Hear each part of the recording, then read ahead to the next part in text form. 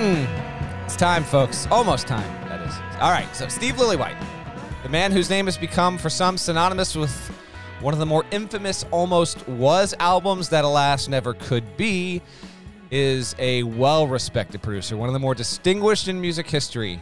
Do you consider yourself someone who likes, quote, all kinds of music, end quote?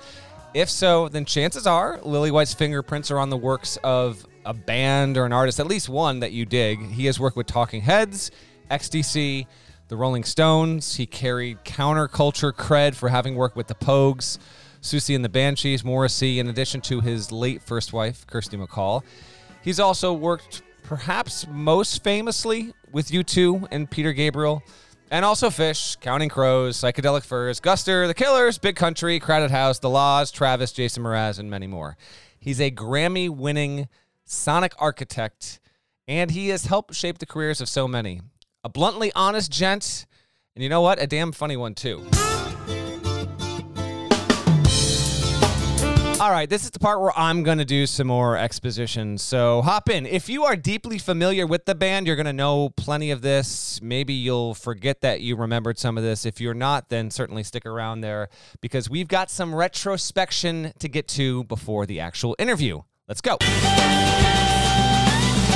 It's Lillywhite's time with Dave Matthews Band that still stands among his most distinct work. So, after 3 madly successful collaborations with the band in the 90s, he again gathered with the group in early 2000 to record D&B's exceptionally anticipated 4th studio album. That set never got made to completion with Lillywhite. In this episode, he's going to explain why, including his firing.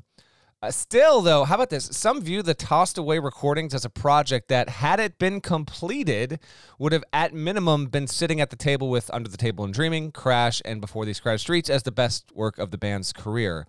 Some even believe that the Lillywhite sessions could have legitimately competed to be D&B's best record the group ever made, although that argument, by the way, it's complicated ever so slightly by the fact that the album did in effect get made in 2002, but we're going to save that for the Bust of Stuff episode, which is the concluding chapter in this multi-year transitional phase of D&B. Still, a sizable portion of D&B's base is enamored with the mystery and all the what-if elements of the Lillywhite sessions, the semi-lo-fi recordings. They reveal a group in its precious/private songwriting nook of creation that still carries significance for fans more than 2 decades on, really. There's an alternative universe where D&B manages to finish this record and potentially steer itself down a different path. If that happens, Every Day never gets made. Busted Stuff in 2002 never gets made. What becomes of D&B then? However productive or destructive that course would have been is another curiosity altogether. But here's what's always hooked me to this controversial period, and not just D&B's career, but where the music industry was at the time. How often do fans get access to something like what the Lillywhite sessions was? Almost never. Look across the scene at all the huge music acts then and of that period. Official albums leaked with regularity from about 2000 to, I want to say, mid-2010s. Demo sessions and to-be-determined albums under nurturement, those never got out, basically. This was different. The fact that it happened with D&B speaks to the passion of that fan base, the size of it, legitimacy of the art, that was still incomplete, mind you, that art. And I've always thought this was interesting. And it was ominous foreshadowing for internet culture that was creeping up over the horizon. And by that, what I mean is there was the nefarious potential for catfishing in the relatively early years of the internet. That's basically accepted theory on how the album leaked. We'll get to that in a second. At the time, remember, at the time in 2001, when the Lillywhite sessions leak, D&B is verifiably the biggest American rock band in the country. That's a declaration backed up by the fact that the quintet could sell out venues more quickly than basically any other act and could do so anywhere in the U.S. The Lillywhite sessions wasn't some years or decades later curated vault release by group management. as a bonus to make more money and tap into nostalgia, right? We see that kind of marketing move happen all the time. No, this was a peek inside the studio and what amounted to a violation of the band's proprietary creative process, but also a raw look at what the group was building in the throes of its most important era. DMB didn't want it out, but here's the thing. When it leaked, a lot of people really, really liked what they heard. The release, mostly via Napster, had such widespread impact that even casual fans of the band not only knew of these so-called Lily White sessions, they had heard the songs as well, like deep cuts. It permeated into a decent portion of the culture, if you will. The Lily White sessions was immediately, enthusiastically embraced by fans, and that reputation, it really hasn't faded much more than 2 decades on, in my opinion. Busted Stuff would ultimately get released with a lot of these songs on it in 2002. And again, we'll save that record and that period for the next ep. But even despite the release of that Busted Stuff record, it has not muted or dulled fans' imaginations over what could have been with a proper completion of the 2000 sessions. Diehard DMB fans have been waiting and waiting and waiting, I know, on a long-form Lily White conversation about the star-crossed watershed moment in DMB's still ongoing, oh, by the way, 30-plus career arc. I'm happy to help document that, and maybe even one day help chronicle and add even more context to this in the band's career. But beyond that, I did want to bring in general music fans to a story that's unique to the music industry, because the saga of the Lily White sessions put record companies, producers, and artists even more on high alert in the years to come. Like, this was the event in that industry that rattled a lot of cages and got a lot of people's attention, in large part because of the size of the band and the devotion of its base. Could this happen with another group? It realigned a lot of the protocols that went into place when trying to make a record and put on display, hey, you could have stuff come out that you don't want to come out, and DMB wound up, unfortunately, being the unwanted and unexpected guinea pig in this whole deal. In some ways, I even think the piracy and leaking epidemic of the 2000s spawned the surprise release tactic deployed by many big artists once we got to the 2010s. While it's not impossible, it's hard to see a situation like what DMB went through ever being repeated. That era of the internet, it's never coming back. Illegal file sharing has become exceedingly diminished and lost much of its luster and accessibility in the streaming era. And while it's possible that some unwitting accomplice or bad actor could still theoretically seek to leak an album before its proper release, there are circumstances at play here where it's a full-on record anywhere that's 65 to 70% finished that gets abandoned. That's the important part. Only to be foisted on the world in flippant fashion nearly a year later. I just don't know if this is ever going to surface quite ever again, which makes it interesting to look back at all these years later. When you take into account, take into account the actual songs, it gets even more compelling because they're really, really good. I don't know. I just find all of this fascinating. An episode or two about this is worth it because A, it came at a turning point in the band's history. B, the music and songwriting remains among some of the best Dave and the band ever built. Like, they should be, and I think they are, fairly proud of what they had here, even if they weren't entirely satisfied with the process and with Lily White as they did it. And if anything, this is something that's carried on via the fans, mostly because, I mean, the band's way of making up for the abandoned project was to get back in the studio fairly quickly and record those songs again. But the Lily White sessions gained credibility also in an indie sense, when this was a few years ago, up-and-coming singer-songwriter Riley Walker, who has some good guitar chops, he recorded his own interpolations of the entire thing. He made a full-on cover album that was released in 2018 that's worth checking out if you haven't already. The songs here as a collective have poignant artistic merit. One of DMB's pulls from a music standpoint has not just been the powerful musicianship in the live setting and its distinct arrangement of players, but Matthews' ability to write songs with depth, ingenuity, and sometimes tap into darker themes without suffocating melodies or making these songs, these compositions, too dense to embrace. DMB's not a dark band, but at the time these songs were written, Matthews, to his own admission, and even shortly thereafter, at least for some of this period, he was in a darker place. As for the leak, a personal note here, it was so huge. This is one of my where you were type of situations, meaning I can still see and remember what I was doing when this actually happened. It's not all that exciting, but nevertheless, I was connected on dial-up internet, watching the Academy Awards in my living room. It was a Sunday night, and then all of a sudden, word leak, started to emerge that these recordings were on the internet. You want to know how long ago this was? 2001 Oscar winners. You ready for this? Best Picture, Gladiator beats Traffic and Aaron Brockovich. Russell Crowe wins Best Actor over Tom Hanks in Castaway. Julia Roberts wins Best Actress. Cameron Crowe won the Best Original Screenplay for Almost Famous. Time's a weird thing, man. Those movies feel way older to me than the release of the Lily White Sessions and the kind of stuff from that period. But yeah, this was March 25th, 2001. It's less than a month before the band's 01 Spring into Summer tour begins, and it's also less than a month removed from the polarizing release of Everyday in late February. So it's sandwiched between like the two biggest earmarks on the 2001 calendar for the band in what amounts to a sea change moment in their career. This all twists in a good way the perception of the band as well, because the songs on the Lily White Sessions, they go viral before the word viral is even known in online culture the way that we know it now. It is cast an even bigger pall on Everyday, which we should touch on quickly here because the album also does play a role in this saga. If you're 34 or older you were into music back then, you would remember what Radiohead did with Kid A in 2000 and how it upended all fans' expectations of where that band was going and what Radiohead was capable of. Everyday, which came out more than 4 months after Kid A, was like that, only in a way that alienated a much larger part of DMB's fan base, and because where it was clear that Radiohead was pushing forward with its music, albeit in a hard-to-decipher way initially, DMB was at best accepted as moving sideways on the Everyday LP. Glenn Ballard, who was a break-the-glass in case of emergency producer, if there ever was one on a project like that, wound up getting the nod. Matthews went out to LA by himself, ostensibly with the intention of taking the Lily White Sessions songs with him, plus maybe spark a new tune or two in the studio.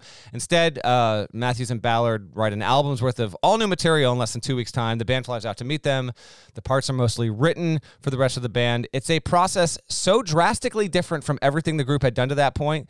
The record was bound to be a dramatic departure from all previous work, which isn't to say that dramatic departures are bad. They can be great, but I've long held the belief that the band, after having slogged through their Charlottesville studio for months, having gone on the tour, and did what they did earlier in the year with Lily White, the others in the band weren't going to put up a huge fight again and hit reboot for a second time. They probably enjoyed some of the process, enjoyed being in LA, but I don't know. Like, they've never remotely tried to duplicate that record-making process with Everyday again, and I think the reasons why are obvious. Plus, you can't convince me that musicians like Leroy Moore and Carter Beauford were inspired by basically being treated as session guys, and that's in essence what happened on Everyday. Beauford even said on the record in subsequent years that the Everyday process was not something he felt comfortable with. Everyday, though not at all emblematic of what DMB represents as a quintet and is nowhere near the band's best work, it was never as bad as some fans claimed it to be, but if anything, it's a victim of circumstance and timing. I mean, it was permanently reduced to a regrettable decision after the Lily White Sessions leak, a month removed from that album's release, provided, there was gold there that was not yet fully mined in Charlottesville with Lily White, and never did eventually get mined with him. Those riches were, at least in the short term, they were deserted for something, well, just drastically different. As for the leak, Lily White and I do get into that, so I'll save that story for the interview portion. But there are still mysteries as to whose copy was actually pilfered. It's believed all of 8 people, maybe 9, but probably 5 band members, couple producers, 1 A&R guy with RCA.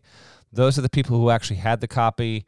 And the long-standing theory all these years later is that a band member unknowingly had their CD briefly swiped, copied, and then it kind of went from there. Here's what the band had to say about the leak. This is back in May of 2002 while appearing in a special hour-long all-DMB episode, Last Call with Carson Daly. Daly, as I recall, was a genuinely huge fan of DMB. He knew what the deal was when he brought this up to the guys. You'll hear Matthews, you'll hear Beauford. And the band did speak to this issue with relative frequency in 0102, but they haven't much since then. But here's a little, transport back in time. Take a listen. I want to talk about the Lily White Sessions, and maybe you can explain to everybody what exactly happened. And in March of 2000, you went in to record. I think 8 or 9 of the tracks came initially from the Lily White sessions. And maybe somebody could explain exactly what happened with that. It went all crooked. The song, how finished did the songs get? They didn't get finished, and yet nearly 1 million people ended up with a copy of the infamous. They've become like. Yeah, well, I think people. We can't be upset that people want to hear what we're doing. So I'm not upset about that because people want to hear it. That's a gift, I think we'd all agree that we started something and it started well, but it kind of got heavy and the room got darker and we didn't have the energy to finish it. It's kind of like painting a picture. I've said this 1,000 times, and then loving it, but saying, but I can't finish it. I got to put this down. And then go and walk into a gallery somewhere and go, damn, it's up. And people looking at it. It's like, what happened? How did it get there? I don't want that. And then having to answer, and then having people come out and, maybe critics or people saying, why is that? Because it's not finished. How much did it surprise you that it got out? And in that much, nearly 1 million people ended up with a copy of that. Hey, how did they get a copy? That's a good question. Yeah, it was. These were studio sessions that lasted 8 or 9 tracks, not completely produced yet. For whatever reason, you don't want to put it out. You call it quits for a second, and then this copy gets out, and you don't know how. No.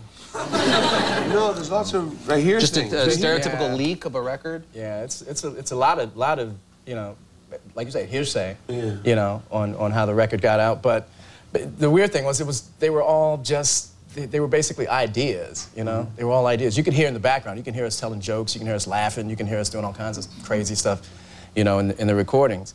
And it pissed us off, really pissed us off. And we heard that on the internet, It's like, whoa. Right. I thought it was a joke at first. I thought, some kids got the record and they were just songs of somebody else, some other band, and people like saying they had music of us. Right. But I downloaded it, and it was exactly. Damn, because Carter, you came in and you said, I heard it. I heard it. It's there. It's us. And the thing was that, you can't. The frustrating position we were in was, you don't want to say, no. Bad people for liking us, but at the same time you want to say, damn it. Yeah. And how it got out, think about every album that comes out that there's a demand for now. It's almost impossible to stop them from getting out. Right. Yeah. Okay, I think that covers a lot of what needed to be put on the table. A crash course in advance of getting to this interview. A credit and shout out to Copperpot 5 for capturing and preserving that video on YouTube. So let's talk to the man himself, the guy who was behind the control board for this process all those years ago. Here is my conversation with Steve Lillywhite. Mr. Steve Lillywhite is here. Steve, it is, oh my goodness, it is a joy. This is so long awaited. My deepest thanks for we finally get to talk about the thing that we have talked about talking about for years and years. How are you doing, sir? I'm very well. I'm just coming off the back of a little bit of a croaky cold and a bit of a sore throat and a cough. So if I laugh, then I'll probably cough. Okay. So I'll try not to laugh, although I'm in a pretty good place nowadays.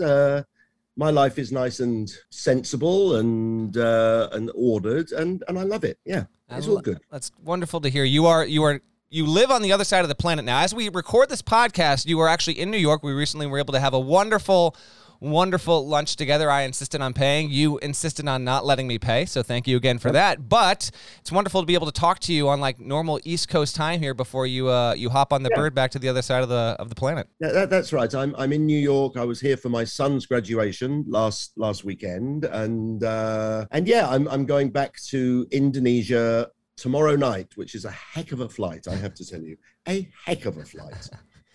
I'll be okay, including the 7-hour layover in Abu Dhabi and 2 stops. But I will I'll leave Wednesday and get to my destination Friday night.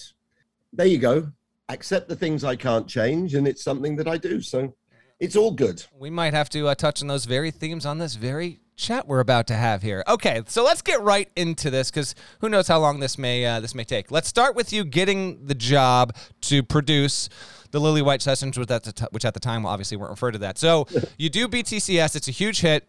You produce, you mix that record. It goes number one. That starts a still intact streak for DMB, by the way. That record went number one when it debuted. Every subsequent Dave Matthews Band record since then has gone number one upon its release. That's late April of 98. Now, the sessions, I talked with Steve Harris. He said he remembers those sessions starting in January of 2000. So, Steve, there's about a 20-month gap between Streets getting released and you actually convening in Charlottesville for the sessions. When would you have gotten, do you think, the reaffirmation or confirmation that you were the guy again? Like, when you finished Streets, was it like, I'll see you for the next one? Or was it something where either RCA, the band management, contacts you maybe late 99 and tells you, we think you're the guy again? Yeah, it was all very loose. I mean, I honestly, after Under the Table and Dreaming, where they got Tom Lord Alge to remix it, because in those days, if someone remixes your album, it's a sort of indication that you didn't do your job.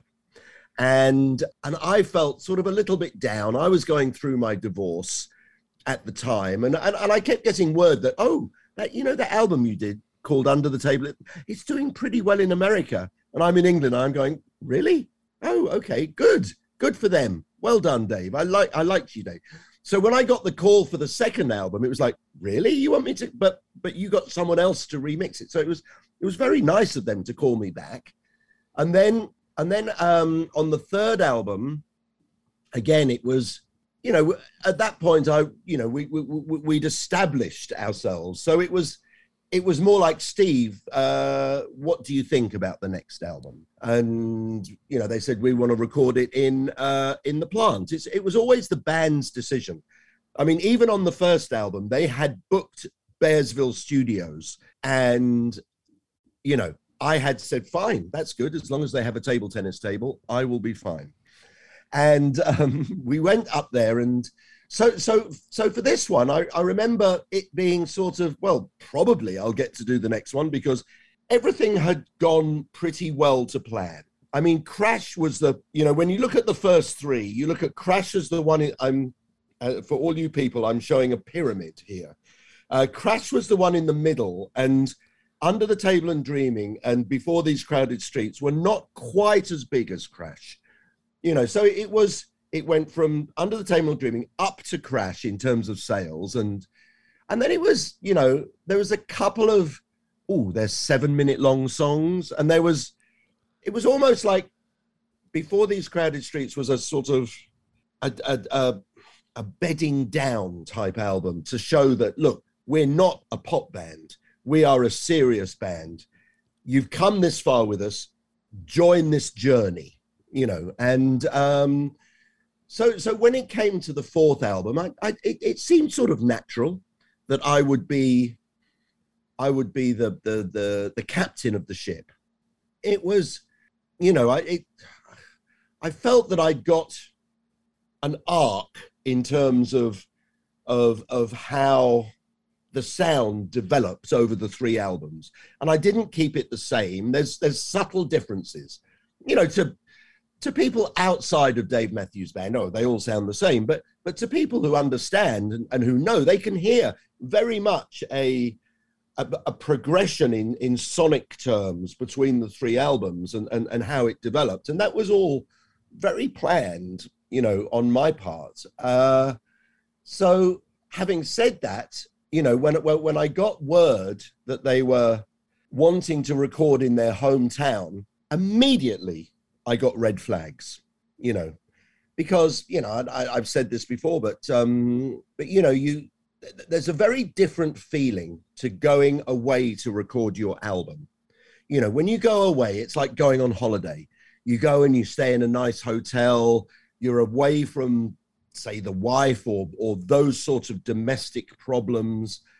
And it's only a set amount of time. You've only got the studio booked for 2 months, so you know exactly what you're doing for that 2 months. When they said to me, Steve, we want to build a studio in our hometown, I went, okay, no problem, because I'd never see things as a problem.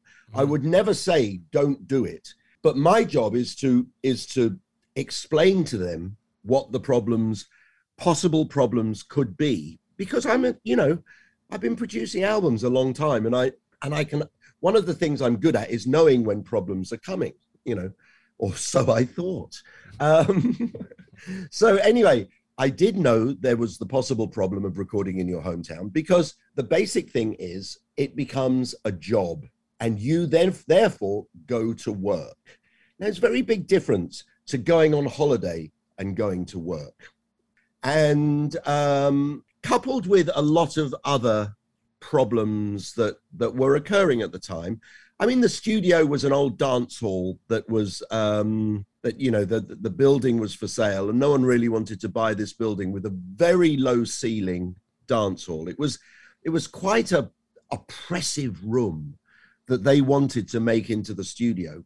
But I said, okay, it's possible to do it here. We can get a relatively good sound. Let's give it a go. Is this like mid 99? Are you doing it in effect, like, are you maybe getting a call when they're on their tour? Are you doing a site survey? Like, are you going to this building but like months before you record just to get a sense of like, what are we gonna, and are they going to you? Like, they had not done this, so who are they relying on to say, we're gonna buy this property, this house, and we need it to be converted to a studio space? Was it some of your expertise, some outside expertise? I'm just trying to get a sense on it was a little bit me, it was a little bit Harris, it was a little bit Jeff, Bagby, me and Harris, and we were discussing what we needed, and we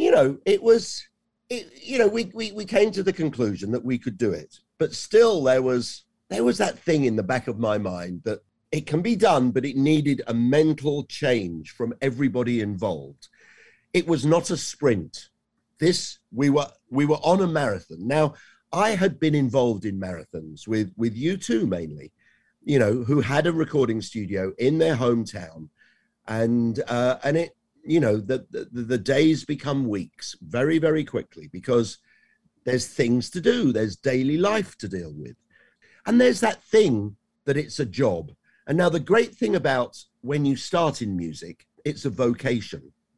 And a vocation is like, everyone starts music as a vocation. No one really starts music as a job. And the great thing about a vocation is that you're not working. You're doing it because you love it. The bad thing about a vocation is, by definition, you're not really allowed to complain about it because it's not a job. The bad thing about a job is that it's a fucking job. The good thing about a job is that you're allowed to complain about it because that's how you let off steam about what you do and earn a living in your job. You let off steam and it became like a job for many members of the band. And, they were not seeing, anyway, we'll get further on down the line, but yes, this is something that I warned them all before we started. Okay. I want to talk about the dynamic of the band right when you start. There's no Tim Reynolds. Okay. This is just the five of them, right? There's no Tim Reynolds involved. So for you as a producer, I believe that was the band's decision to do that, but they were just going to make a record with just the five of them. But I don't know if you've ever really talked about this, but you had always done the first three records, and Tim in one channel, Dave in the other.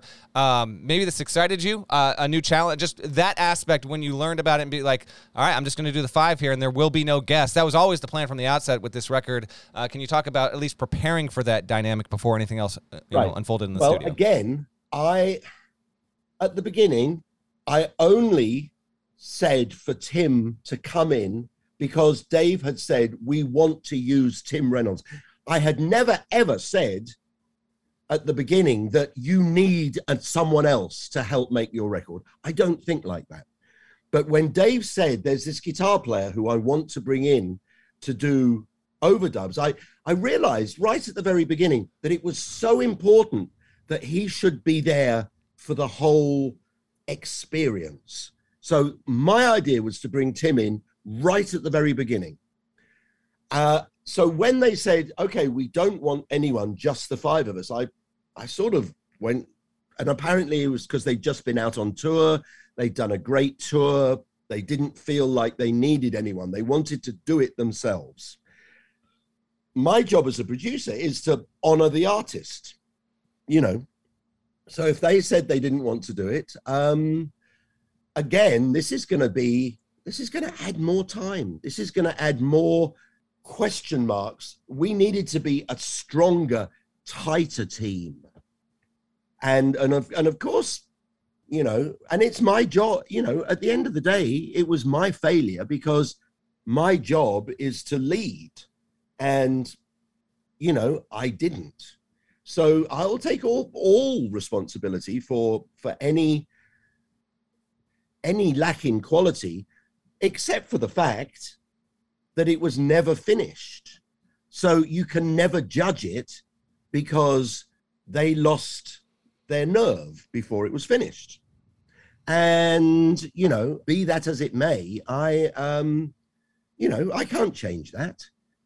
You know, it is what it was what it was, which is a horrible expression. I hate that expression, but, you know, nothing you can say. Understood. When the studio is getting built out, Harris talked a little bit about, like, you had these huge booths built, one for Dave, and Leroy would sit in this one.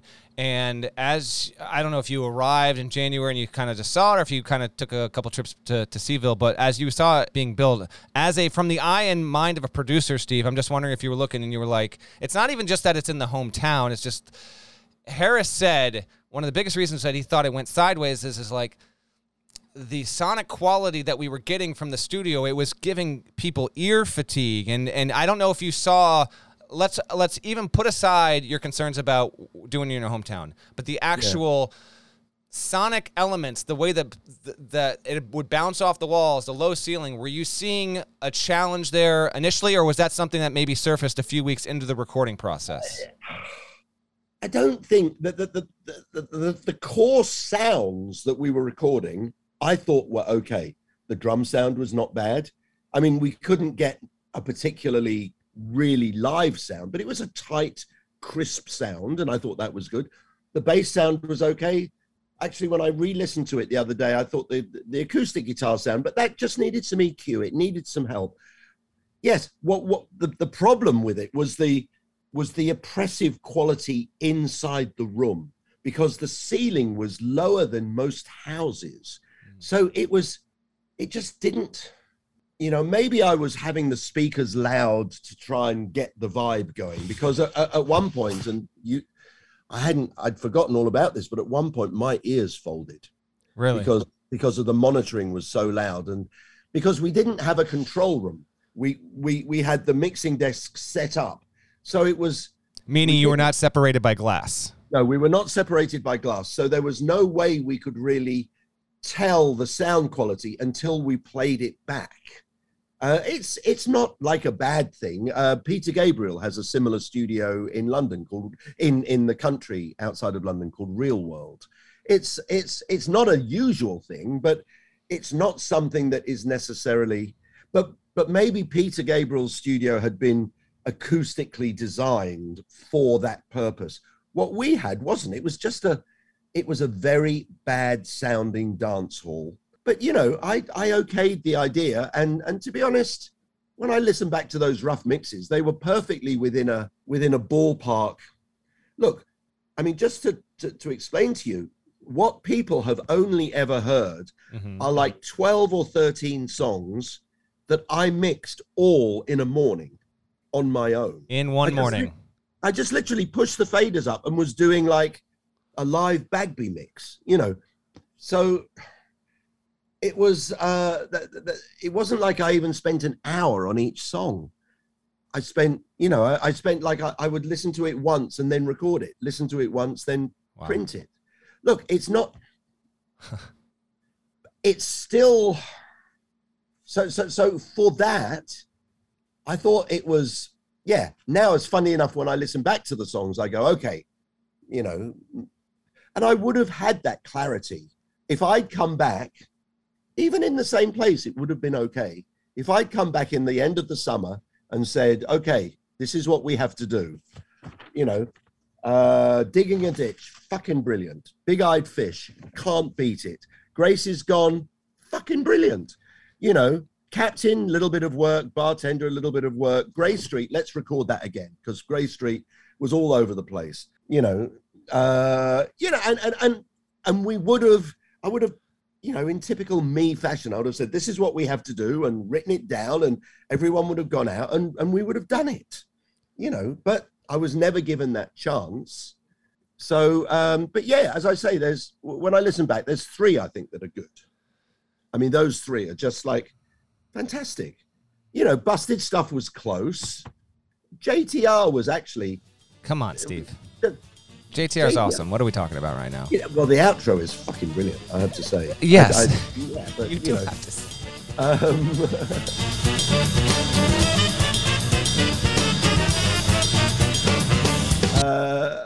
Monkey Man could have been great.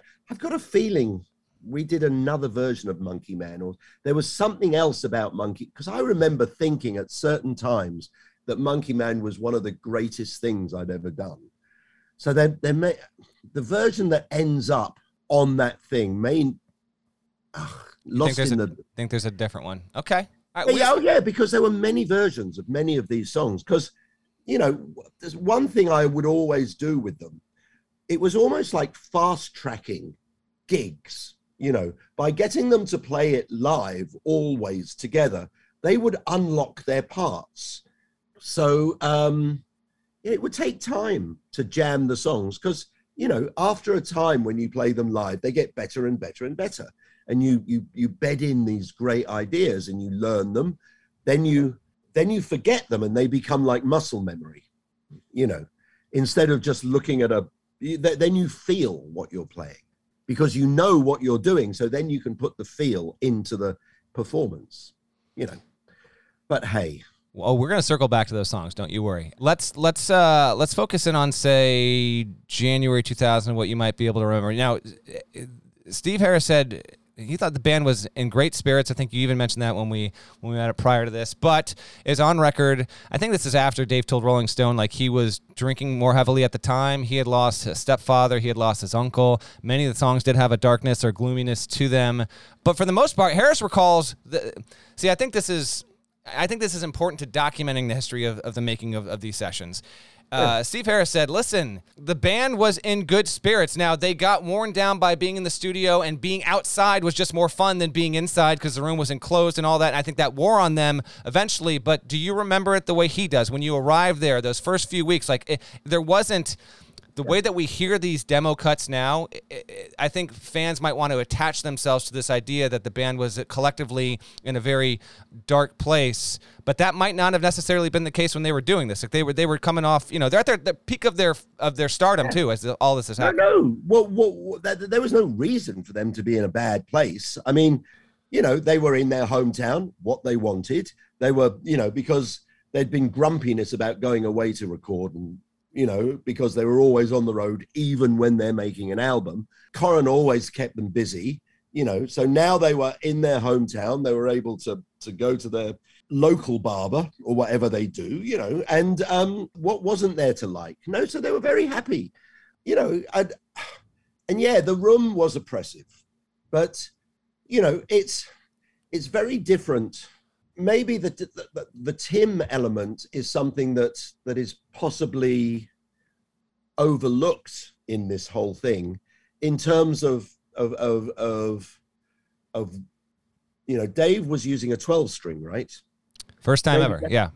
Yeah, first time ever, and that when I listen back to the songs, it, instead of it sounding like 2 6-strings, it has a sort of misty quality that is very difficult to really pick out.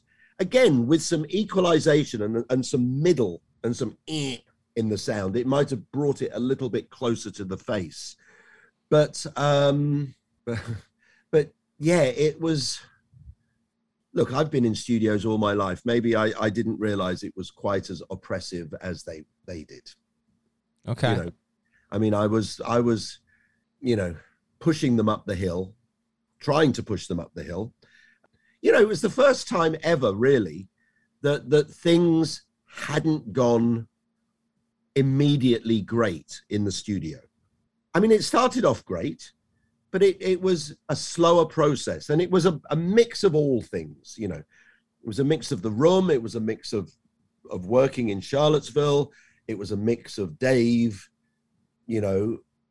maybe Dave's drinking. It was a mix of me being not empathetic to the whole situation.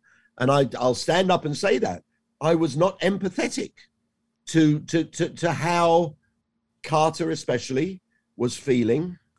But all of them really, you know, because I was sober and Dave and Harris would become the drinking buddies. And I would be the designated driver, actually. I would drive them into Charlottesville at night because, you know, I was sober, so it didn't bother me about driving, and they had a driver to drive them home. So Dave and Harris sort of became more buddies because there was drinking involved, whereas before Dave and I had become buddies on the first 3 albums, you know. So yeah, I'm just riffing here. I'm not quite sure where I'm going. You are riffing in the most wonderful ways. Okay, with that in mind, reflecting back on it, when we talked about Under the Table and Crash, you said those were just, you know, they went brilliantly. Streets, for the most part, went well, but you even said when we talked, Don't Drink the Water was the one track where suddenly there was... But then you worked overnight, you played it for them, they're like, holy crap, we did all this stuff, right? There was definitely... there was a little bit more... No, not tension. It was, look, hey, most records are not easy to make. Mm-hmm. You know, I come from the school where you've got to just sweat blood to get something good, you know.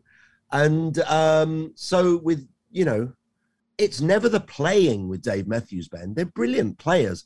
It's conceptualizing what the record will be, you know. And I don't think I never quite got that right on this album, because for the 3 of them, there's really only acoustic guitar, bass, violin, and saxophone, mm-hmm. you know, and the violin and saxophone don't drive it, really. You know, so it still needed some more. The jigsaw was only half done. You know, I still needed to put in some more pieces in the jigsaw and work out, you know, and maybe if I'd come back, I would have said, let's get some other players in, you know, let's look at what we can do. Or anyway, you know, it was right that we stopped. But, you know, I've often stopped on the Peter Gabriel album I did. We had lots of breaks. And when you have a break in recording, it's very easy to come back and go, oh, the things that I was so, you know, when you look at something from a little bit of distance, you can really, really see what to do, you know. And I was never given that chance. And that's my only gripe, really, because... I had a history of being of success, of being able to do that, you know, but I wasn't allowed that chance. And hey, but I should maybe have never have allowed it to get to that point. And that was my fault. And, you know, obviously I'd lost the confidence, I think, of the band. Is that something you had encountered much in your career, where you had actually lost the confidence of an artist? No, never. It's always been important to me. I think, and I've always prided myself on my sense of empathy when it comes to dealing with musicians of any sort, be it a master musician like Carter Beauford or a sort of non-musician like Boyd Tinsley. You know, I could relate to both of them equally. Now, there's no other producer in the world who's ever managed to talk to both of those people, because they are so diametrically opposite in their thought process about music, you know, that, but I could manage to unlock both of them. I mean, anyone, you know, Carter's brilliant. It's not that difficult to unlock, you know, to be Carter's mate. Let's face it. He's one of the greatest drummers in the world. But with Boyd, I was always very proud of my ability to work with him and understand him and understand the situation. What I didn't on these sessions understand was the overall vibe, you know, and that was my fault. There's no question about it. My lack of empathy for the total. There was also things like, anyway, carry on. No. Expand on those thoughts, please. Things like what? Shut up. No, I won't mention it.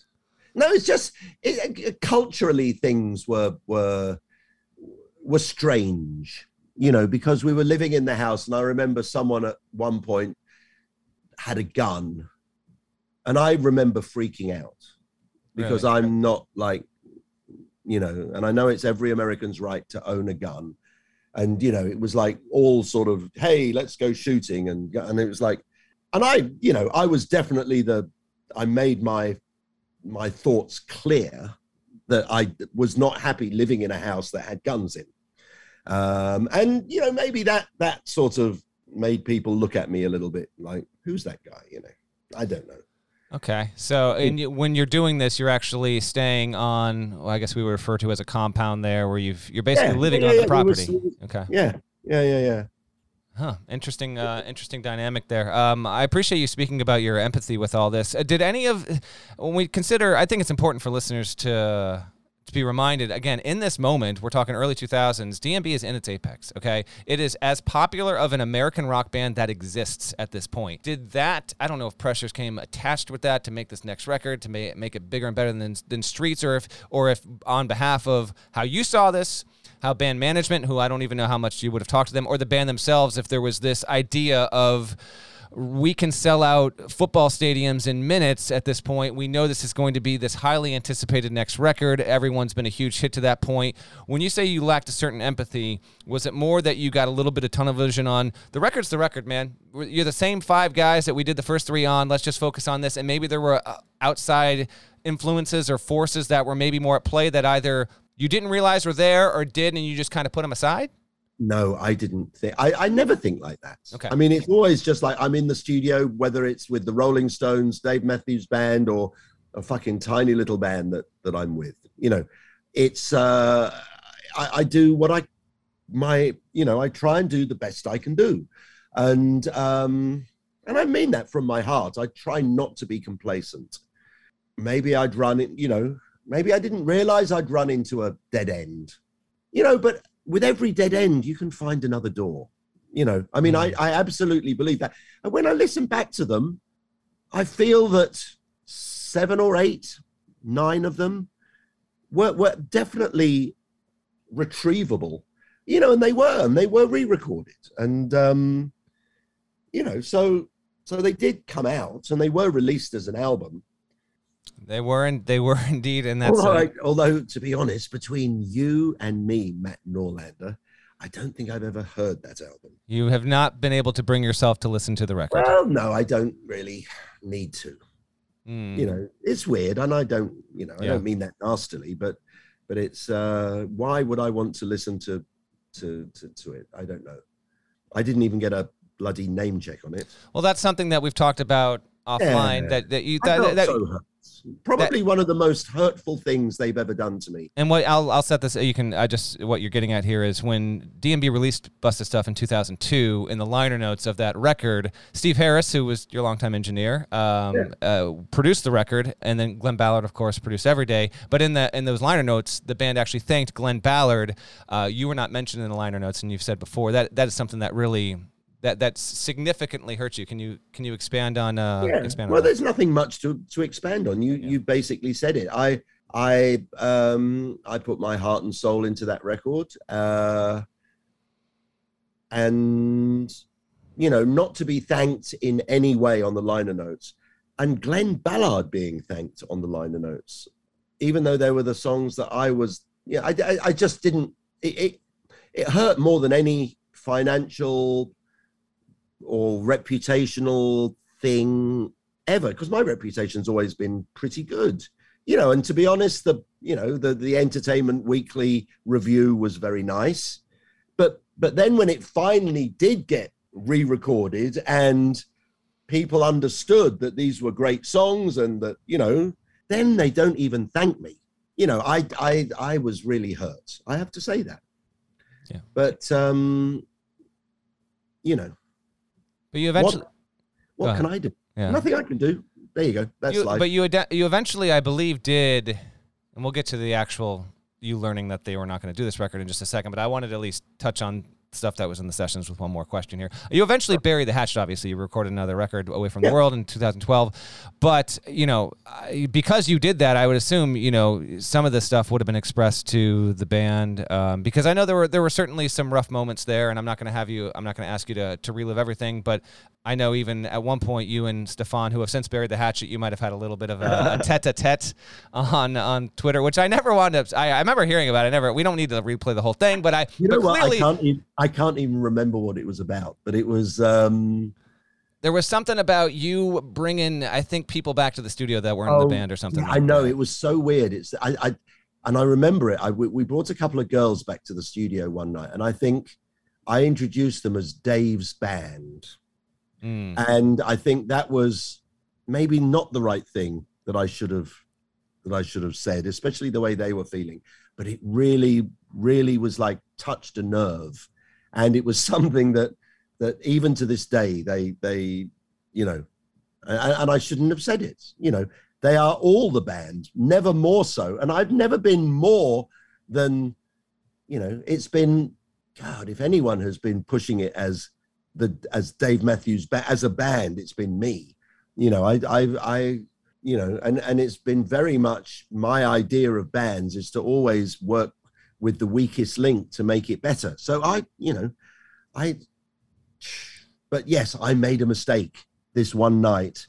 Maybe I was a little bit nervous. I think I have a slight, and I think people who know me well, including Dave Matthews Band, they would admit this, that I have a slight, very, very mild version of Tourette's, that when I get nervous, I say things that are not possibly inappropriate, the things that are not possibly appropriate.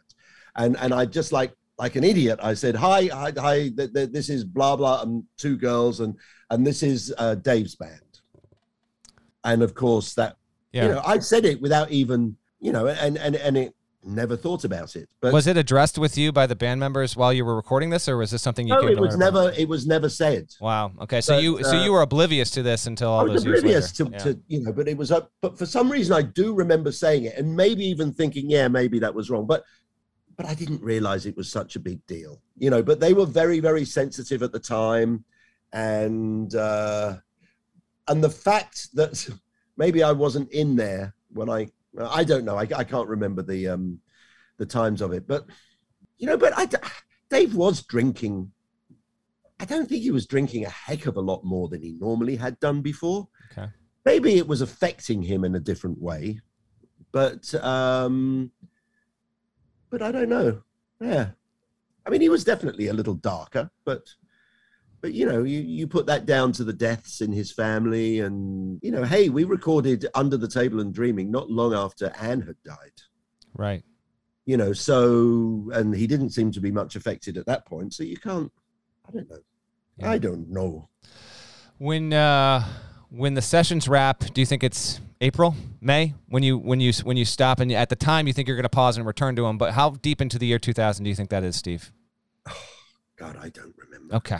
Fair enough. I have no idea. It's it was. Put it this way. When did we start recording? Do we know when we started? January of 2000. January of 2000. Well, let's take a couple of weeks by the time we get everything set up. Say middle of January, probably 3 months. Yeah, January, March, April. No, maybe 4 months. Okay. Which is not really very long. U2 albums see seasons come, seasons go. Especially in your hometown where the clock isn't ticking like it does at the record plant. Right. Exactly. All right. So you wrap, and when you part ways, in your mind, you've got 12, 13 songs that have been laid down and cut, and you're going to go back to England for 4 or 5 months while the band goes on tour? No. I was living in New York at the time. Okay, so you're living in New York at the time, so you're going to go back to New York, and in your mind, you're going to just sit on these recordings? Because the masters are obviously in Charlottesville, so are you working on another record? While you're waiting before you actually get the call? I was having the summer off, I think, because I was, everyone was pretty knackered. I mean, they were going off on the road, but I don't, as I say, when it's a vocation, and I still to this day call it a vocation, I don't do it as a job. I don't need to work. It's when something comes up that I want to do, and to be honest, that's how I get all the good jobs, is that I'm always, because a lot of producers will say, well, I'd love your album and I'll do you, this time next year because I'm booked up till then. I'm never booked up because something can come along that I go, I'm never booked up one after another. I've never been like that. I've always let me finish this first. Then I'll decide what I want to do next because, it's not a job. Okay, so I'm going to read two quotes from the Rolling Stone story from 2001.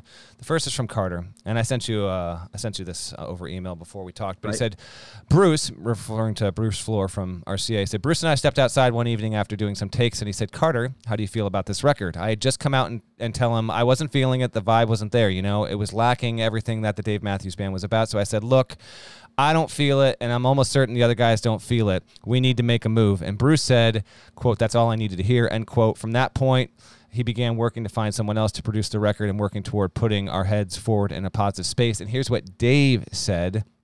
He said, the Lily White sessions, quote, inspired pity, self-pity or pity for the sad bastard that wrote them. I felt like I was in the process of failing, in the process of letting everyone down, in the process of not supplying the band with songs, not giving the producer the music, not giving the record company tunes. So inside that environment, I was continuing to do just that, come up with these sad bastard songs. That's them talking about a year after, from when the decision got made to ultimately fire you. When you got word that you were not going to be working on this record, how did you actually receive that phone? Was it delivered to you over a phone call? Did you meet anyone in person? And who was the one that actually delivered that message? It was a phone call from Corin Capshaw in August. I remember it very well. I was in New York, and yeah, it was. I must admit, I didn't see it coming. I didn't know it was coming. I hadn't thought about things that much. I'm pretty much a airbrain in a lot of things. I mean, but no, I didn't see it coming. I have to say, I thought that things were going slowly, but I felt between September, October, November, we could have turned it around. Didn't need that long with a clear vision of what we were going to do. It would have been fine. And, but look, you imagine Bruce Floor taking Carter out and saying, are you feeling these sessions? I mean, Carter's never going to go, that's like, defend your album. Of course he's not, he's going to crumble. He's not going to say anything. And I understand him, saying his mood about the recording rather than the quality of the recording. It was the mood of the recording that was put in question, and yeah, it was. I must say, I don't think I'll ever forgive Bruce Floor, to be honest. But why not? Because he was mean and weak, and just doing he did what he had to do, I suppose. But he could have come to me with all the experience that I have and had, and all the time that we'd spent together, and he wasn't even the one who called me. It was Corin Capshaw who called me. So, hey, but look, it's all right, but it was weirdly still the thing that's the saddest thing is that I didn't even get a liner note thank you on Busted Stuff. Isn't that weird? I mean, out of everything, that was the one thing that riles me the most, Matt Norlander. Can certainly understand why that's the case. Real quick, for people that might not be familiar, I want you to give us a producer's perspective on Bruce Floor works with A&R with RCA Records. So someone in that role, someone might not realize, who are the people that advise the band from a record company? What does someone in A&R in his role, what is his job? What does he do, and why would he have been in contact with the band? Or I know you said he didn't make the phone call to you, but what is his relationship with the producer or an artist? Well, there used to be two A&R men. There used to be a Bruce Floor and a guy called Pete Robinson. And Pete Robinson was the slightly nerdy guy who was very into the technical musical side of it. Bruce Floor was a good old boy who basically would arrive at the studio, put his credit card down and say, "That's why I'm here, guys. Let's go and party." You know, that was his thing. I mean, he was so enthusiastic about the Dave Matthews Band. He would stand at the front of the crowd, just clapping, so out of time clapping that someone actually, apparently this is the story, someone told me that his clapping was so out of time, he didn't realize this, but someone told him it was. So he went and got drum lessons so he could learn how to clap in time. I don't know if that's true, but isn't that funny? Quite the story. But Bruce was great. I mean, I love Bruce. I mean, he was, you know, but he would like slap his credit card down and say, "I'm the guy." Pete Robinson was a lot more considered and a little bit, I think, Jewish and had that always like worrying thing about his that worrying thing. But A&R stands for Artisan Repertoire. Repertoire. It's a job that has pretty much disappeared, to be honest. I mean, you don't really need A&R people. I mean, scouts, you know, A&R used to, the idea was an A&R man would go to a club, see a band, offer them a record deal, and help them find a producer to make a record. That doesn't happen so much anymore.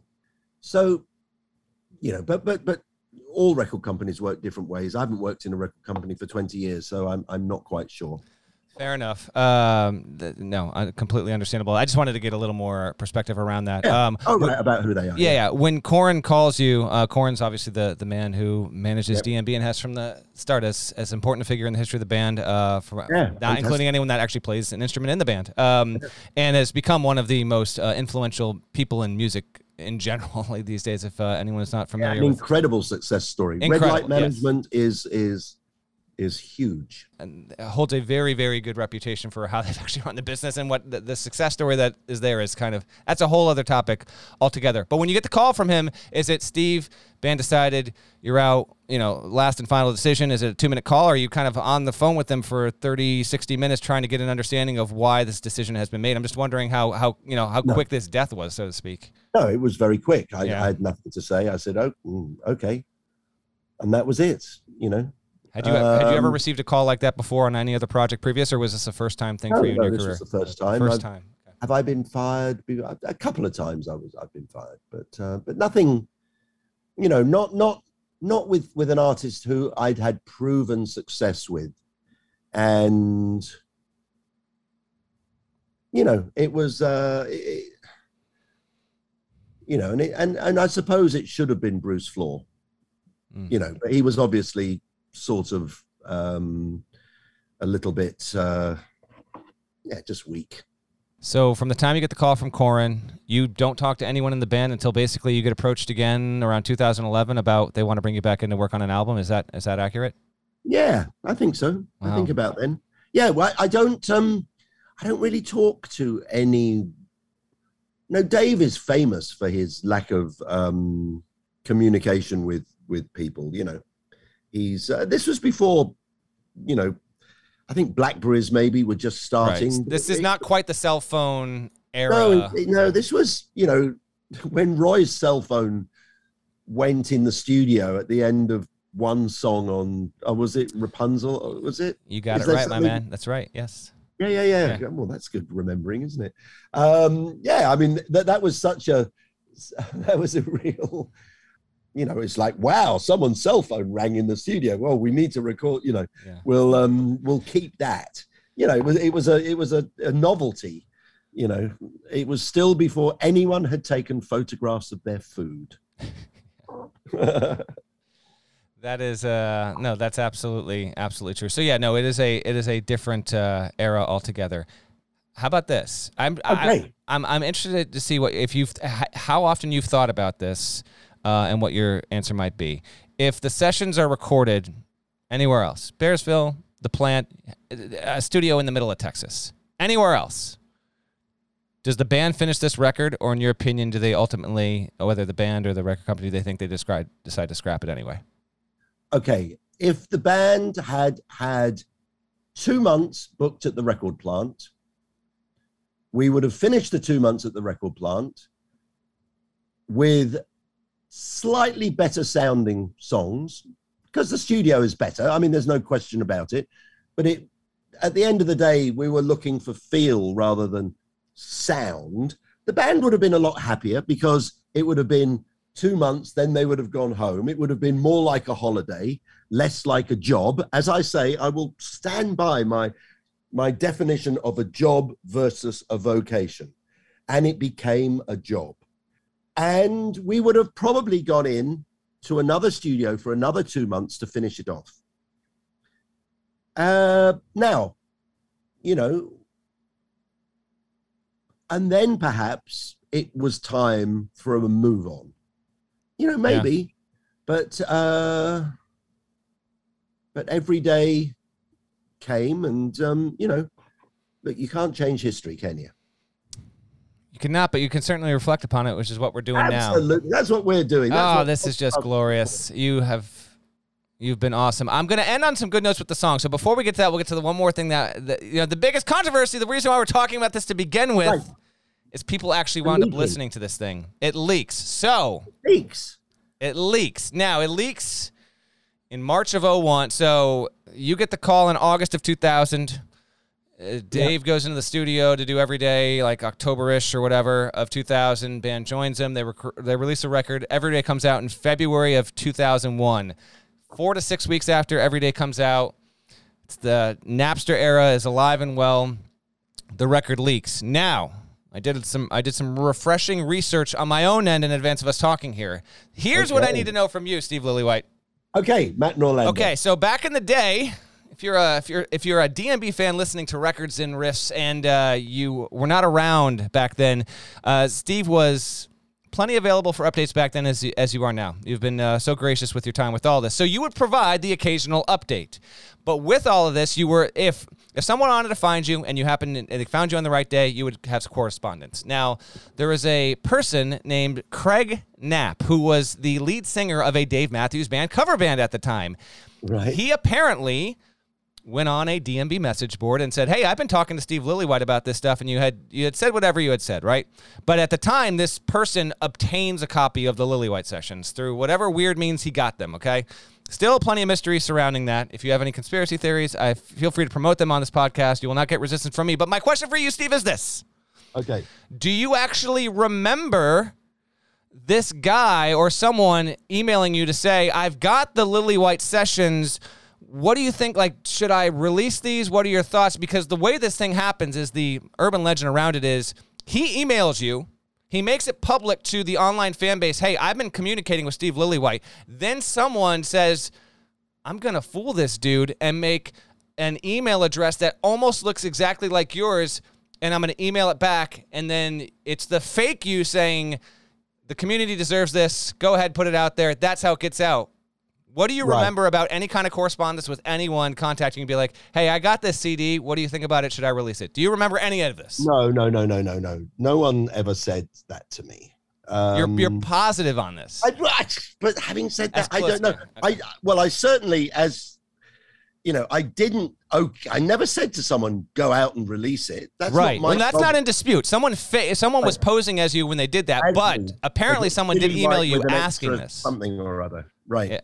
Yeah. If only I could remember, my lord.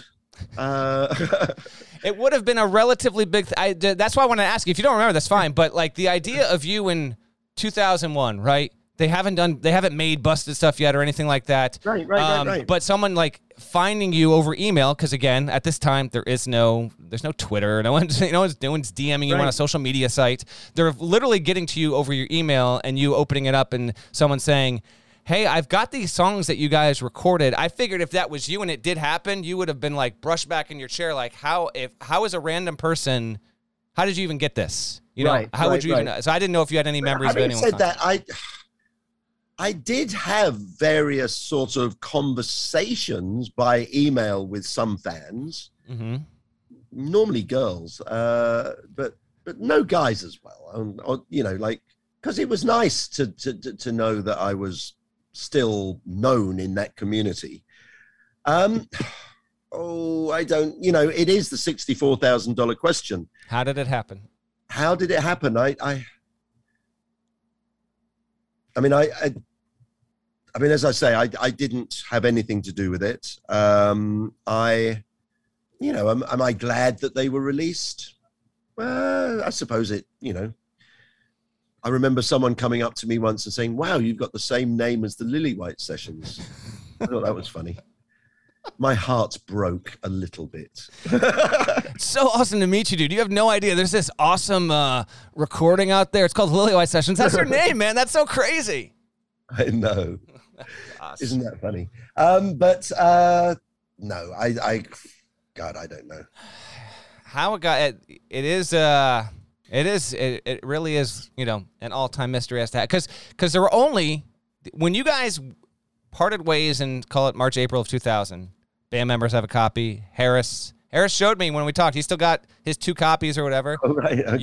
You had a copy, and who, I don't even know who else had it, but there was Bruce Floor, obviously. Bruce Floor had a copy. Okay, so very limited, and it's out there for almost a year, and then I can't even fully depict to our listeners how much of a world-shaking event this was when this thing got released. Because they had known some of the songs, they had been played live in 2000. You had given updates, like either through the band's official site or through DMBM, the mailing list back in the day. And it was like, you had talked about Bartender's going to be this 10-minute huge song, you know, this achievement in the studio. Dave's got this 12-string guitar that he's brought in. So there was a lot of anticipation. The song's never come to be. And then practically out of nowhere, it's just in the universe, and the band is rightfully, you know, I understand why the band's pissed off. There's no doubt about it. Like they didn't want it out there, but it did offer up this sense of, wow, they were really onto something. They were like really onto something. Now, what the fans think of a piece of art versus what the artist actually makes, that's the forever debate, right, Steve? Like, yeah. But as I say, I hadn't lost faith in it. You know, I thought it was, you know, I really enjoyed those songs. You know, now listening back, it's like, oh, some of them are a bit long and they could have been edited, but all that would have been a natural development as you make the decisions, the final decisions. You whittle things down, you take out the dead wood, and you clean it up, and you make it, you know, and you make it into a presentable format, which is something I've always been very strong about with the band. You know, I've always been able to present their music in a format that's very listenable on a CD. You know, and that's all that my job is, really. It's you know, making it the best it can be that's not a live performance. When it gets down to it, the reason it didn't happen was more, in your opinion, the reason that's never got to be a record, was it more you or was it more the songs? You know, I don't want you to beat yourself up too much here, but it could be both, but I'm just like... At the end of the day, I have to stand up and say it's my responsibility. I'll take the praise when it's a #1 record, and I didn't deliver, you know, and I lost the trust of various people. There was a mutiny. No one stood up for me, and that's fine. I don't ever expect anyone to give me a free ride. As I say, the only thing that I'm ultimately, well, 2 things that I'm a little bit sad about never having had the chance to finish them, but I'm really sad about not getting a fucking credit on Busted Stuff, not even a thank you. You know, it's like that was as big a knife in my back as anything. Did you read through it like 2 or 3 times to make sure that it wasn't in there? Like, you're like, this can't be.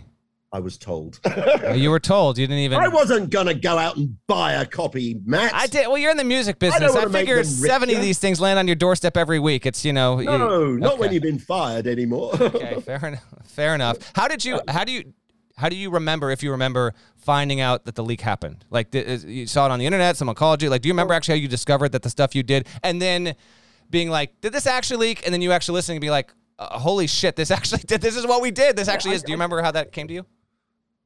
I don't.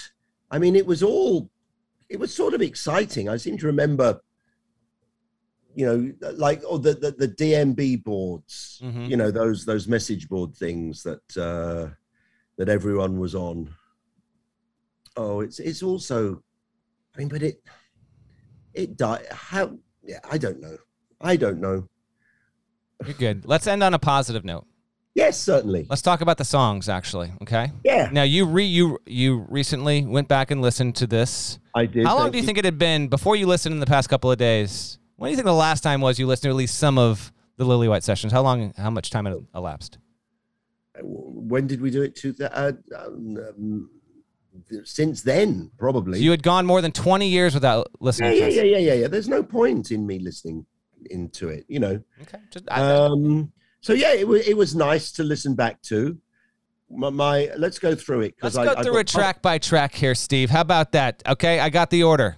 Before we actually hold on, you know what? Before we do Busted Stuff, I got a couple questions here. Okay. Okay. First of all, you need to set the record straight.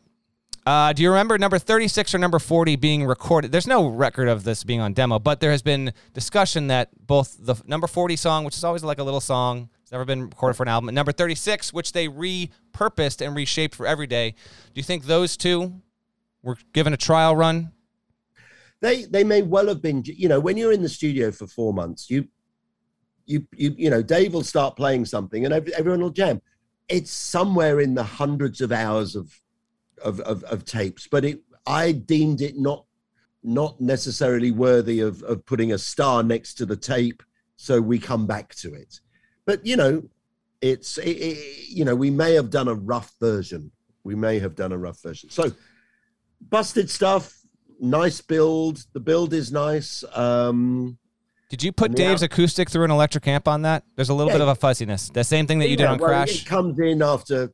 Okay. It starts off acoustic, and then the electric comes in on the second verse or something. But that is an acoustic through an electric amp, like what you did on Crash. Yeah. I think it was recorded like that all the way, and I just muted the electric until the second verse. But yeah. Even though this is now known as the Lillywhite Sessions, do you recall because there are some articles from back then that Busted Stuff became, the album that's Busted Stuff became Busted Stuff, but Dave said on record, working title for this record was Busted Stuff. Do you remember if that would have been? It seemed to be one of the ones that was. So Grey Street. Weirdly, Grey Street didn't sound as good as I remembered it.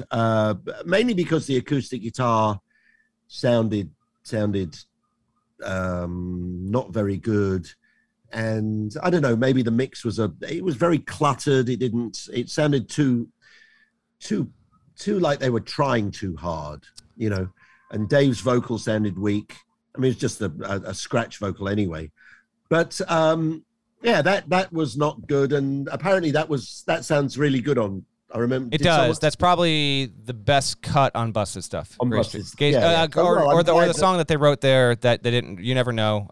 Is also on Busted Stuff. It's those two basically. But yeah. Right. Okay. Was Grey Street one of the last ones that they would have done that you think you would have cut like later in the sessions? No. It was one of the earlier ones. It was okay.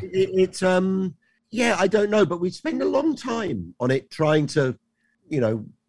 Anyway, but that for some reason didn't really do it for me. It sounded a little. I would have re-recorded that anyway. Did you like her? I actually like this, but maybe you listen back 20 years later and you don't. I like the delay effect you put on Dave's voice in those verses. She said, "I pray," and you got the. I like that, but did you like when you listen to it again? Did you hear that? Be like, yeah, that makes sense, or like, 20 years hindsight, maybe I would have taken that out. I'm just curious. I didn't mind it. Yeah, I thought it was good. It was something that just a little thing. Digging a Ditch was like a bullseye for me. I loved how that sounded. Wow. The drums Really sound good. so good. Like, here's one thing, Steve. Like, when I hear what you and what Harris has said about the studio, I get it. But when I was listening to Ditch again, I was like, well, damn. Like, the drums on this track sound incredible. Now, maybe the drums fit the vibe of the song or whatever. But between that and, like, Roy, he's tight and loose at the same time, like playing some seventh notes. I don't know. I'm agree. Bullseye, right? You nailed Bullseye. it. Yeah. And the scratched record at the end, that was Dave's idea. It was Yeah, Dave's idea. Yeah. Very good. I like it. So I've got 3 stars for that one. Sweet Up and Down, again, a 1 star. 1 star. Okay, I have a quote for you. Hold on. I got a quote. I got to see if I trigger a memory here. This is Dave Matthews to the Denver Rocky Mountain News in July of 2000. All right, he's talking about Sweet Up and Down. He's talking about maybe one night we play a song one way, we play it slower or faster, whatever. He goes, there's a part we thought that would be a minor part, and it's clear it should become a major part. It's called Sweet Up and Down. We've been playing it. A part that I thought could be in the song quite a bit, but Steve said, we don't want to put that in the song too much, but once we started playing it live, it was one of those parts that the crowd really got off on, so now we're going to throw it in all the time. What part do you think that is? I'm wondering if it's like his... It wouldn't be the chorus. He's got a little bit of that mumbo jumbo that he starts the song off with. Do you have any memories of what he might have been talking about there? There's not a lot of distinctiveness to this song. No, Okay. I've got no idea. Okay. Yeah, it didn't. It's got a very forced a sort of stock Boyd violin solo on it, which is pretty average. Didn't really, it didn't do it for me.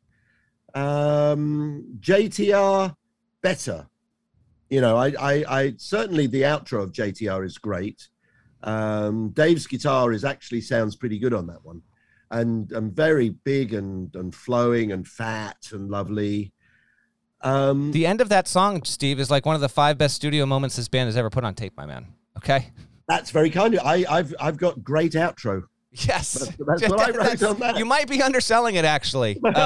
Everything, and that effect you put on Boyd's violin, that like decaying echo delay, awesome. And then you got Roy like counter harmonies all over. It's just big time, big time.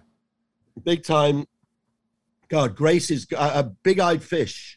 I don't know how the re-recording of that was. It is markedly different. I would say from a fan's perspective, you might get it split. Nowadays, the song often segues into Bartender. Here, it is solo with a proper ending and a different lyrical structure.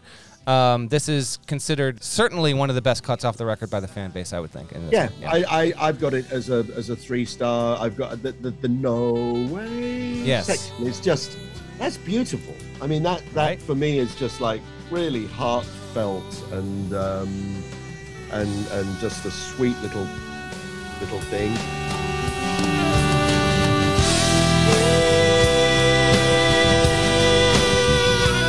Again, for Grace Is Gone, I thought Grace Is Gone was a sort of Lanois-like, sort of earthy country blues song. Perfectly good enough for a record. So you think that Grace Is Gone, Big-Eyed Fish, and Dig in a Ditch, upon re-listening, those are the 3 best cuts. Yeah, those are the 3 you like the most. 3 that I felt were the closest to being finished. Okay, now before you say what you're about to say about Captain, I need to tell you that this was drastically changed on Busted Stuff. This recording, I think this song, the recording of this song gets to the essence of why a lot of people really take to the Lillywhite sessions. It's got a haunting sax, it's dark, it's longing, it's desperate. You've got this active Carter drum part going against the gloominess of what Dave is singing about. The bridge is just an amazing piece of studio work as far as I'm concerned. So, and I think on the bridge, it's just Dave, Roy, and Boyd. There's no Carter, there's no Stefan, and that's something that I don't know how often, if ever, there was a part on a record that was more than, say, a second or two where it was just those 3. There was no rhythm section. It was just those 3. So I know you didn't grade this high, but I'm just letting you know this song in particular maintains a high reputation among fans all these years later because it's so drastically different from the studio cut and really what they grew the song to be like. Okay. Yeah, all I've got written next to Captain, I had it as a 3-star, but then I took it back to 2-star because I felt like maybe just the mix or something. It's just the saddest song. It is. I think, Days. It's very sad. Yes. Yeah. I mean, Bartender's pretty good. The outro is, the whole song's too long. How? So it's about 10 minutes. Is it too long by 30 seconds or 3 minutes? 3 minutes. Cut 3 minutes. Cut 3 minutes. 7 minutes is still fucking long. It's still Bohemian Rhapsody. But Roy on the outro, my man, that is some of. Again, I'm gonna talk up your work and talk up the band here. All right. Did you not realize when you were recording this that, like, Roy's awesome all the time, but like on this particular track, I figure you said you mixed it all in one morning, which is friggin' mind blowing to me. You're just like, take 4 hours, have some eggs, and just create this thing. But when you actually were recording and tracking, I mean, Roy's got to have 4 or 5 different sax tracks on this thing. Yeah, awesome. We really went to town. I loved texturing with Roy. I mean, he was brand new. I mean, no, we'd done 4 albums. This was the 4th album, but his recording career had never been other than just blowing one sax, because he comes from the jazz world, So I loved getting him to think in terms of stacking his sax, and he really came to the party. He was fantastic. We had great times at night, building up parts, and he really embraced that process in the studio. Like he wanted to dig into the song. Yeah. He was so much fun, except when he was grumpy. But but then again, isn't everyone? But that's good to know, because I think after he hasn't been with us for almost 14 years now, and fans always like to know. And he was the one that was the least quoted, quiet, sunglasses on the stage, but so much of who he was and a lot of his soul came out in both live recordings, but particularly in the studio. So it's interesting to learn how much he gave to the work, believed in the process, and he'd really want to kind of get in there with you and really, invest. Yeah. I had a great relationship with him.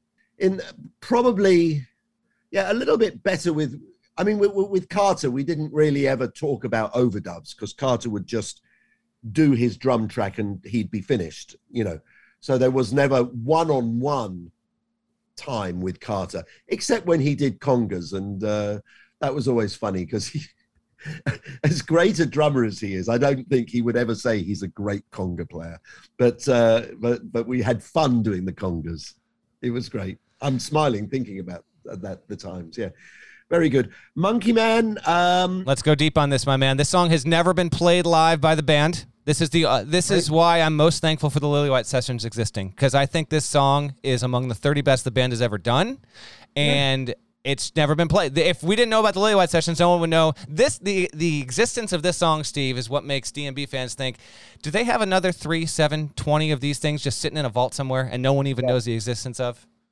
As I say, Monkey Man was my favorite when we were recording. And I think maybe I'm the mix or something. Maybe there was another version that was a better one and I chose this version. I don't know, especially for the seeing the Man Under the Ice section, the whole second half of it. I remember thinking there were times when I had it more like Pink Floyd. I get a Radiohead vibe off of that part of the song. Yeah. Well, we were quite into Radiohead at the time,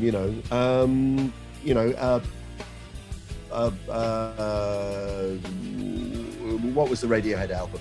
At this time, well, you would have had Kid A is right around this time. OK Computer is OK Computer. Yeah. It was around the times of OK Computer. So I personally was a huge fan of that record.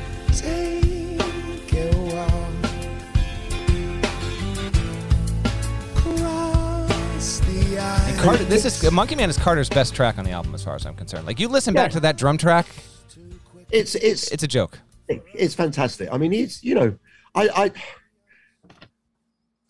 question the quality of the recording as to why this record didn't see the light of day may have a little bit to do with it. But, I don't think they sound that bad, because when it sounds good, it sounds great.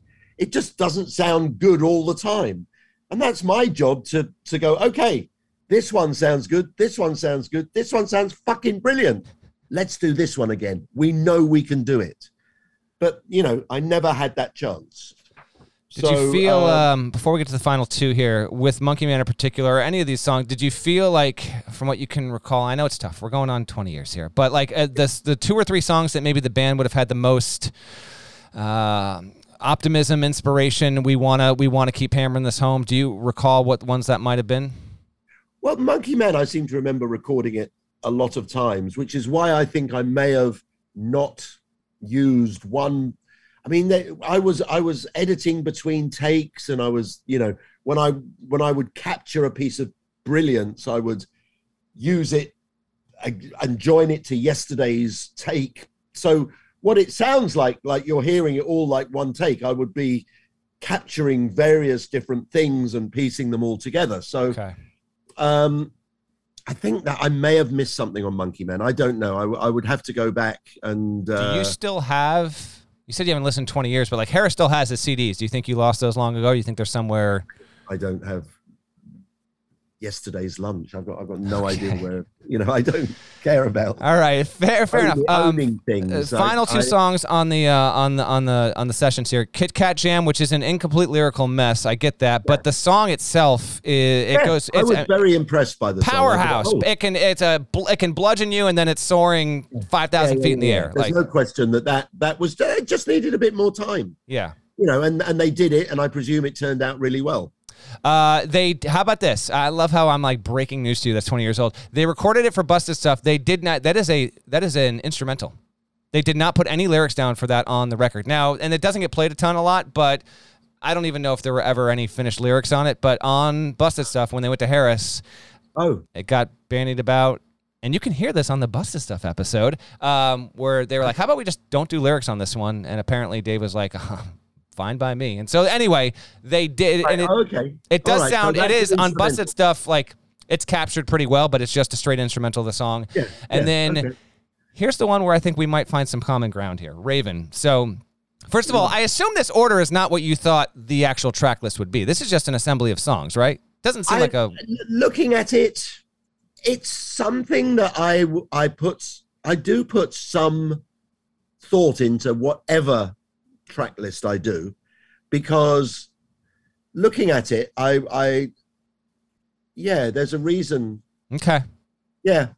I mean, it was an idea of a track list. It wasn't like I wasn't thinking, but it wasn't like this is the album. It was like, well, let's live with this as a track listing and see what we think. Raven as the last one has always just felt to me like, it might end on a little bit of a quizzical note there. This is the one where I feel like it's a minute too long. Maybe one verse too many. I don't know if you thought the same on that or not. Yeah. I liked it. I'm not sure whether there was one too many songs anyway, because how many is it? 1, 2, 3, it's 12 4, here. 5, 6, 7, 8, 9, 10, 11. Yeah, it could have been 10 or 11. Okay. You know, I mean, if Dave had never take Sweet Up and Down off, maybe. Yeah. Re-record Grey Street and drop either Raven or Kit Kat Jam. You could have done that. You sound like you put Roy's horn through some sort of filter on Raven. I don't know. You got to really listen carefully. I don't know if you remember doing that, but his horn sounds different on that track than maybe almost anything you'd ever done. All right, there's a song that leaked called "Build You a House" that's not on the Lily White sessions, but it leaked nonetheless. Right. Something about this song feels like just early DMV to me. Yeah, and it's like when I hear it, I actually feel it feels like something that Dave would have written in like '94. Now I know he didn't, but when I hear it, I'm like, this doesn't even sound like it's from the same session there. Didn't know if you had any memories about. Maybe he had it left over, and he was just tried to fit it in somewhere. I mean, I think it's okay. It's a cute little song, but it didn't really fit the sonic. It didn't fit the mood of what this album was. You know, it was a little bit too cheery. But you know, but the thing about music, especially, you know, you can have the most saddest song, but it can make you happy because it can make you think, wow, someone's more unhappy than me. I've got, you know, I can see the good things in life. And I think that may, you know, personally, that's how I feel. I can listen to sad songs and feel elated after hearing them. You know, they can take me back to feeling better. You know, sometimes when I'm sad, I don't want to listen to fucking "and I'm happy." You know, that just makes me more depressed. What I want to hear is something that's sad like this, and that brings me out of it. Did you feel a sense of personal worth or validation in the months after this leaked that would have equaled like having produced a record that went to #1, just even though, you know, because at the time this was probably downloaded by maybe even millions of people on Napster or whatever. I just wonder from a personal standpoint and the role of producer, this was never meant to get out, but eventually it did get out. So it's in the world and all these people are listening to it, and the responses are very positive. It even gets, you know, a legitimate record review in a major publication at the time, and I just wonder if that helped heal the wound that had been made after you got fired from doing the record. Well, yeah. I mean, it was, you know, it was nice that it was, you know, I mean, probably the thing that tipped it was that it was named after me. You know, I mean, that's at least I get the credibility at least, and I'm proud of it. You know, it's just like it's a little bit like, you know, not finished. Yeah. And you know, it was never supposed to be heard in this format. You know, did that feel weird for you that it was? I mean, it's their songs, they're songwriting, but it's your work on it. This idea that like I'm still like, I could understand, Steve, if you had the same response as the band, frankly, where it's like at the end of the day, it's never quite as close to me as it is to them. Okay, you know, that's the thing. I mean, I you know, it's their world. I dip in and out of their world, and you know, I'm in a few worlds, or in my life I've been in a few people's worlds, you know, and I'm very proud of the worlds I've been part of. And I'm very proud of the time I was in the Dave Matthews Band world. It was brilliant. I loved it. And you know, there's some moments of absolute joy and wonder in these. And I don't see it as particularly depressing when I hear it now. I mean, it's certainly not as dark as Before These Crowded Streets. I mean, that was actually a much darker album. This is a little bit more, I mean, maybe lyrically, but this is a little bit more sprightly. I mean, I don't know. I mean, Big Eyed Fish and I mean, even Digging a Ditch is cute. Yeah. Yeah, I don't know. It doesn't sound so ridiculous. You know, would it have been as big a hit as Every Day? Probably not. You know, I don't know how many Every Day sold. He probably needed to have done that. You know. Let's end on a happy note. Anything else we have, like when I want you to provide, if anything springs to mind, a joyful memory from these sessions. Because again, I think one of the important things about this conversation is there's been an interpretation that if the band continued to make the Lillywhite sessions, maybe it would have been so arduous that it would have broken them and they would have wound up, you know, splitting for a time, where that doesn't really seem like it was the case at all. Like you know, it was a tough process. I told you there was a time much earlier that Dave said to me that he was thinking, and you know, it was during Crash. It was during the Crash sessions. During the Crash sessions, he came up to me and we were very close at that point. You know, he looked at me like an uncle, like the dad that he lost so young.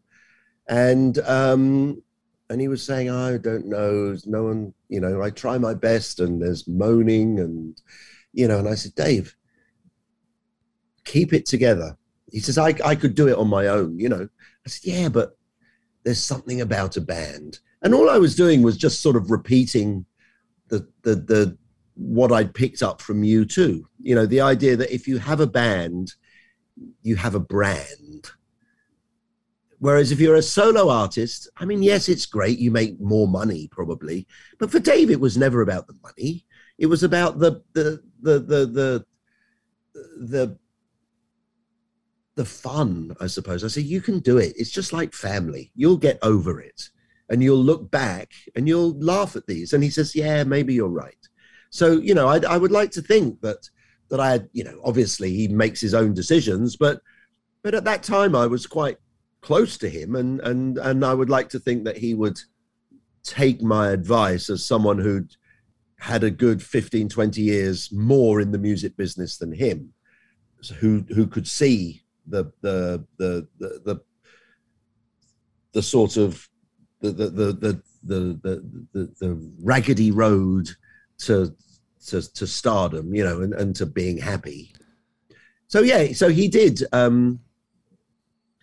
obviously stay together, and to this day it's fantastic. I mean, it's a wonderful thing, and I'm excited. I think I'm probably ready to go and listen to their new album when it comes out. How about that? Yeah, as we record this in May of 22 here, it's supposed to be coming out in a few months there.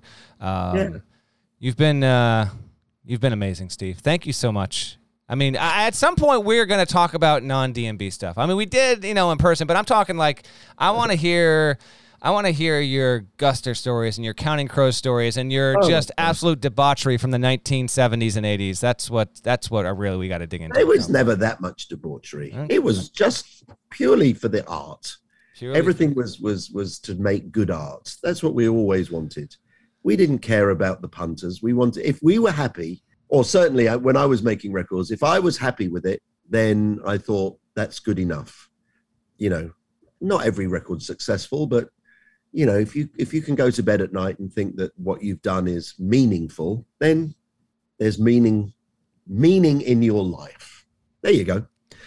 And on that, I'm not wise at all, Matt. I'm just a fucking idiot. You go. No, Steve, thank you so much for talking. I appreciate it. I look forward to us hopefully getting to meet in person again soon. And we appreciate you hopping on the pod here, and we'll talk about many happier things in the years to come.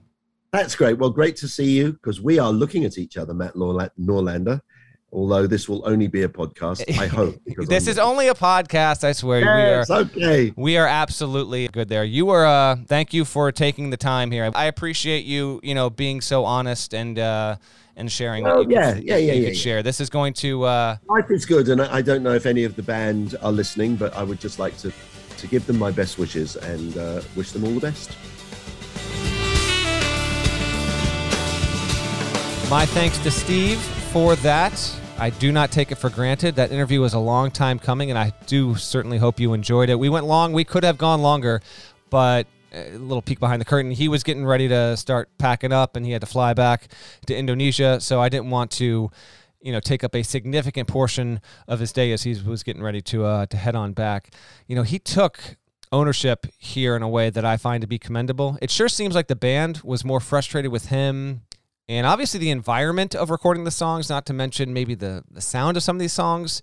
There was more frustration there than there seemed to be with each other, and I think that's important to note.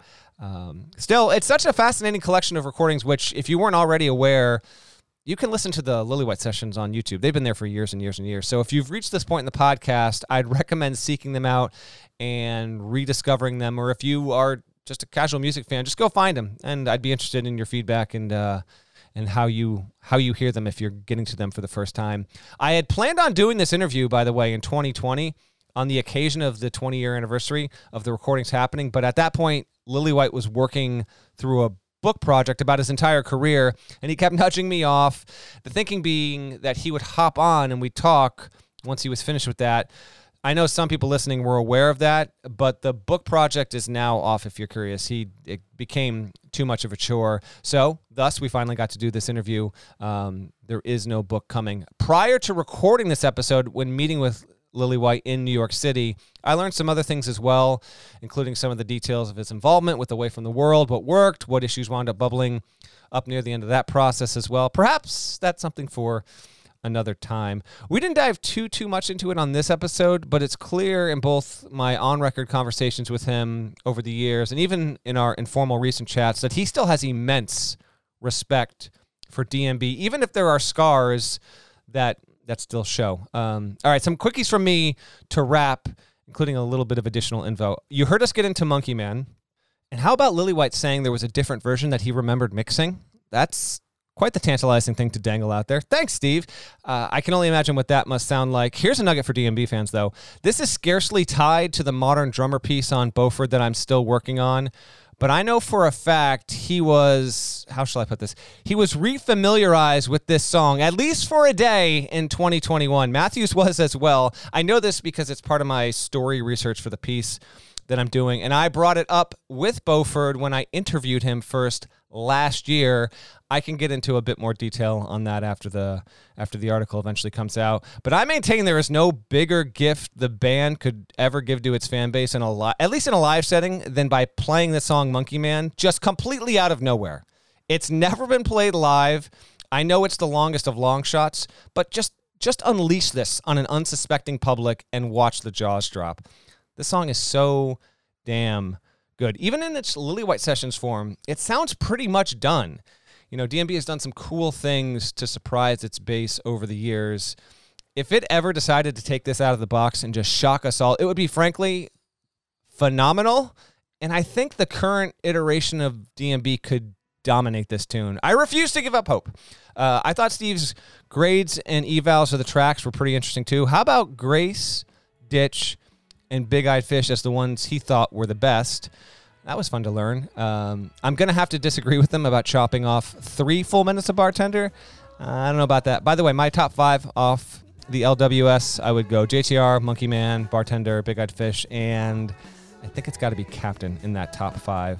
As for Lily White, as he was going back and grading through those songs and listening, it called to mind my favorite experience of doing these interviews with Steve.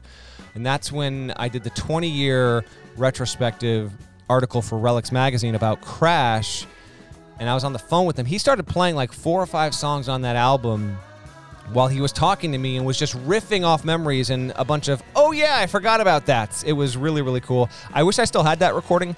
I think a previous hard drive crash on a different computer, though, gobbled it up forever.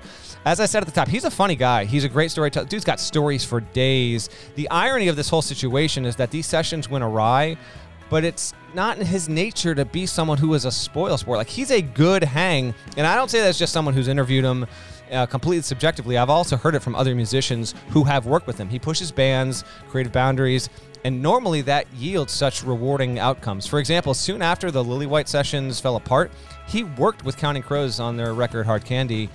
That album sounds tremendous. It probably ranks as their most underrated overall in that catalog. Anyway, I'm digressing. Let's move to the next phase. The final installment in this podcast miniseries will be a deep dive on the everyday Lily White Sessions fallout when DMB was prompted to take all those songs into the studio in early 2002, keeping most but scrapping a few. And then we'll get into the story behind that record being made. Producer Steve Harris will be back on the show for that, and he's got some compelling recollections about making that record. So we'll talk to you soon for part 3.